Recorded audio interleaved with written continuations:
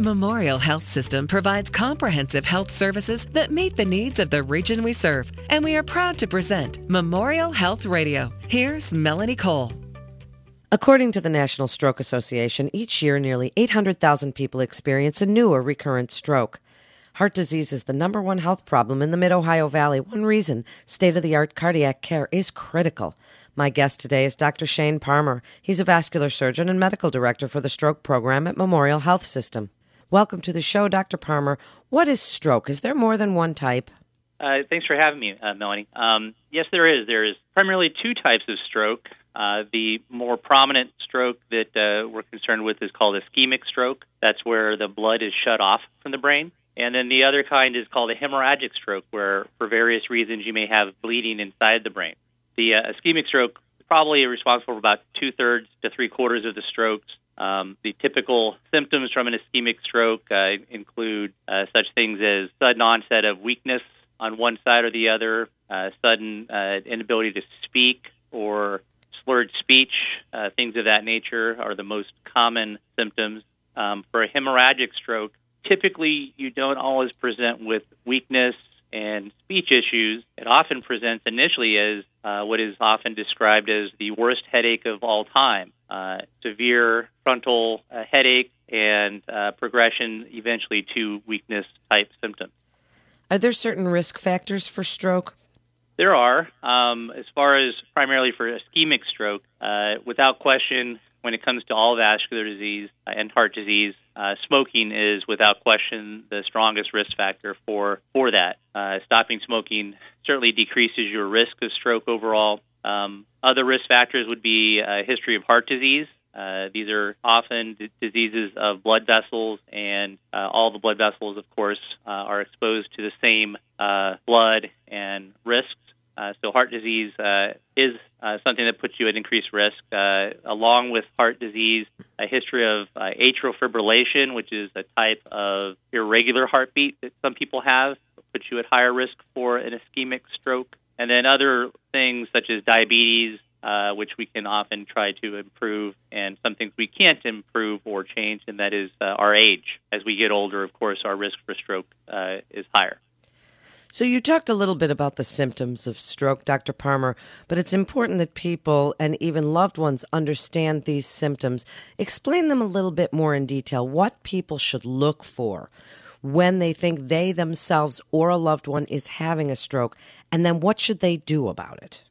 Well, that's sometimes one of the challenges, especially if you're by yourself. Some people may not notice the symptoms if they're more subtle, but nationally, especially as part of stroke programs, we've developed a mnemonic to try to help the public understand what to look out for. And when I see patients in my office, I make sure I give them a pamphlet that describes this, and it's called FAST, F-A-S-T. One of the first things, the F, you look at somebody's face, and if they have a sudden asymmetric smile or drooping, numbness on one side, and again, typically these are issues that are on one side of the body or the other, then that could be concerning for a stroke. The A in FAST stands for arms, and basically if somebody has sudden weakness of one arm, say they're carrying a coffee cup and they drop it and their arm slumps down, if they can't raise their arm or leg, that could be a sign of a stroke. The S in FAST stands for speech. So if the person has slurred speech that is sudden in onset or often an inability to think of common words, inability to say what they mean to say, even though they know they want to say that, that can be a sign of stroke. And the T in stroke means time. And as you were mentioning, what should they do if they or a loved one sees these signs or symptoms in them? Time is critical. The longer these symptoms go without being treated, the greater chance there will be permanent damage. And so the first thing they should do if they have any of these symptoms, especially if they are concerned about stroke, is they need to call the emergency squad, 911, and have them transport them to the nearest stroke center. And can 911 do some pre-advance work on the patient? Is that the reason you want 911 called as opposed to someone trying to drive that person to the hospital themselves? Absolutely. One of the things we do as a stroke center is coordinate the care, and that care starts with helping patients, their loved ones, our neighbors and public understand the early signs of stroke so they can seek care early. It includes working with our EMS, or emergency medical services, and helping them understand quickly how to diagnose or recognize, I should say, a stroke, because it will be important in the kind of care that they provide. There are certain lab values, like a blood sugar, that they can check to rule those out before they get to the hospital. If they suspect a stroke, will notify the stroke center, such as our hospital, immediately, so that we have mobilized our services and they are ready as soon as they arrive. And most importantly, if they recognize stroke, it's critical that they transport that patient to the nearest stroke center, even if it may not necessarily be the closest hospital, because the stroke centers have been ramped up and trained in the expertise of treating stroke, and it's always best, if possible, to be at the place that can treat you best, even if it is a little further away. What happens in the ER when someone is having a stroke? What are some of the treatments that you use, and can they reduce the disability that might result from stroke? Well, as a stroke center, our ER is, for the most part, the front door for most of the strokes that come to our facility. So when a patient comes in with a presumed stroke, we have what is called a stroke alert that mobilizes multiple facets of our hospital to greet them and primarily initially diagnose what the issue is and then move with early treatment.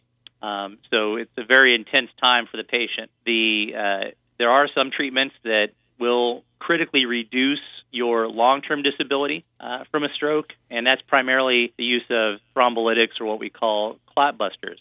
Much like the heart, the goal is to get rid of the clot that is blocking the blood flow to the brain, and now I'm primarily talking about the ischemic strokes that I mentioned earlier. Once that is recognized, getting these clot busters to the patients in a very timely fashion will decrease their overall and long-term disability. And when it comes to stroke, certainly it is one of the most common causes of death in this country, but it's without question the most common cause of disability in this country. So even those who survive have often long-term disabilities, and decreasing that is a huge benefit to these patients. And if someone has had a stroke, Dr. Parmer, are they at an increased risk of another one? Absolutely, and I didn't mention that necessarily as a risk factor, but without question, if you've had a stroke, especially an ischemic stroke, again, where the blood flow is cut off to certain parts of the brain, your risk is higher, whether that is because of atrial fibrillation, which is an irregular heartbeat. So one of the things we do as a stroke center is identify that and make sure you receive the treatments that will decrease that as low as possible. If it is, say, from blockages in your carotid arteries, which primarily supply the blood to the brain of the heart, we make sure that these patients are treated either medically, if indicated, or if more advanced, they see a vascular surgeon such as myself, who may offer an operation that will decrease their overall risk. But without question, if you've had a stroke, you're at risk for another one. And tell us about the telemedicine program with Ohio Health and the benefits of being instantly connected to their program. Well, we are a primary stroke center here at the Memorial Health System, and as part of that, we partner with a larger facility, and our facility is the Ohio Health System. They provide services, some of which are more advanced services than we offer in our smaller facility, but primarily we use them for their telemedicine capabilities. So when that patient comes in with a presumed stroke, we have the capability of contacting them immediately. They will have their stroke-trained neurologists essentially interact with our patients, examine them remotely through a computer kiosk that we have that will be in the patient's room, help us rapidly diagnose what the issues are, and then help us make sure that we move in the right direction, be it clot busters here and observation, or be it much more advanced techniques, which you will only typically find in a very large tertiary health center such as they are. And so wrap it up for us, Dr. Parmer. What can listeners do to reduce their risk or possibly prevent a stroke? Give us your best advice. There are several things, especially here in the Mid-Ohio Valley where I live, that our patients can do. And the first and foremost is basically diminish your risk factors. If you smoke, you really need to consider stopping smoking and work with your health provider if you need to do so. If you have diabetes, you should control your sugars. If you have heart disease or fibrillation, work with your health provider to minimize those risks. Second, as we are working with our neighbors and patients, trying to educate them, it's important that the patients and their families know the early signs of stroke so that they know to seek immediate medical attention and that they don't stay home, which I too often see, hoping that it will get better because they may lose that critical opportunity to have the treatments that they would otherwise have. Thank you so much for being with us today. It's such important information, Dr. Palmer. You're listening to Memorial Health Radio with Memorial Health System. For more information, you can go to mhsystem.org. That's mhsystem.org. This is Melanie Cole. Thanks so much for listening.